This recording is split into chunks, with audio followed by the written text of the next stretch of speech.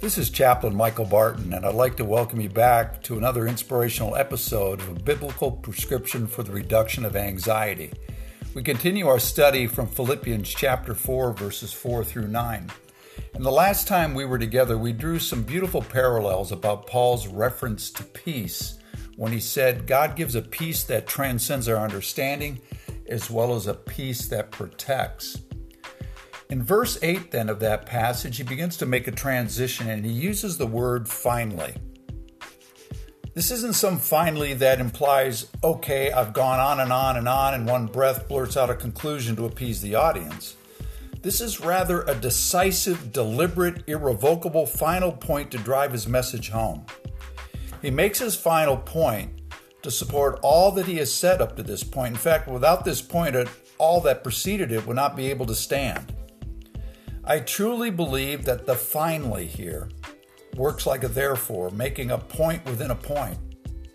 Verses 8 and 9 in this passage provide us with some practical, proactive ingredients as to how to cultivate the soil of our minds and our hearts to put us into a position to implement all that Paul has set up to this point. Yes, he says, rejoice, be gentle, don't be anxious, pray, petition, have a praise-filled heart, present God with your requests, and as a result be recipients of peace and protection. Yet in order to properly prepare for this anxiety-less kind of existence, one's thoughts must be continuously immersed in God thoughts. Paul says, think about such things in verse 9 and put them into practice, verse 10.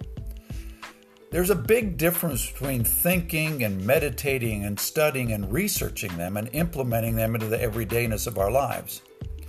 Practice here is not some kind of rehearsal for the big game. It's rather running out onto the field. Paul here says, hey, you're in the game. Now play your heart out. Paul says that in order to play on this field of reduced anxiety, there are some paces we must put ourselves through continuously in order to contend and eventually conquer the opposition. It's obvious that following were not part of the daily routine of those to whom he writes, so he says, aim for readjustment in these areas.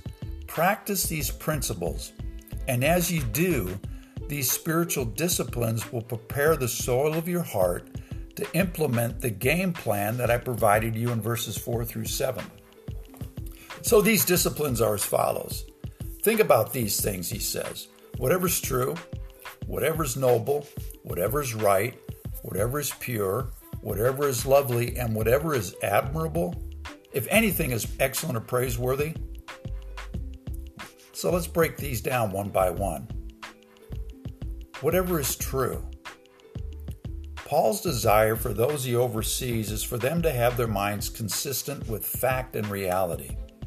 When one is grounded in that which is true, they hold to their convictions unswervingly and are not easily tossed to and fro by every supposed truth that comes along. Those whose foundations are based on what is true and whose minds are focused on truth, whose concentration is always bathed in truth, have an accuracy about them and their expression of truth, and a loyalty about them which gives them the truth they represent, a credibility that is convincing to those who take notice. There is a proper alignment about those whose God's truth is their truth, and it's their gauge for living. The steering wheel of their heart and of their life rarely wobbles when truth, God's truth, aligns their heart. And then there's whatever is noble. The word noble suggests a cut above, a class higher than one is accustomed. To think about that which is noble suggests that we need to ratchet up our thoughts from where they are right now. Often our thinking is filled with negativity.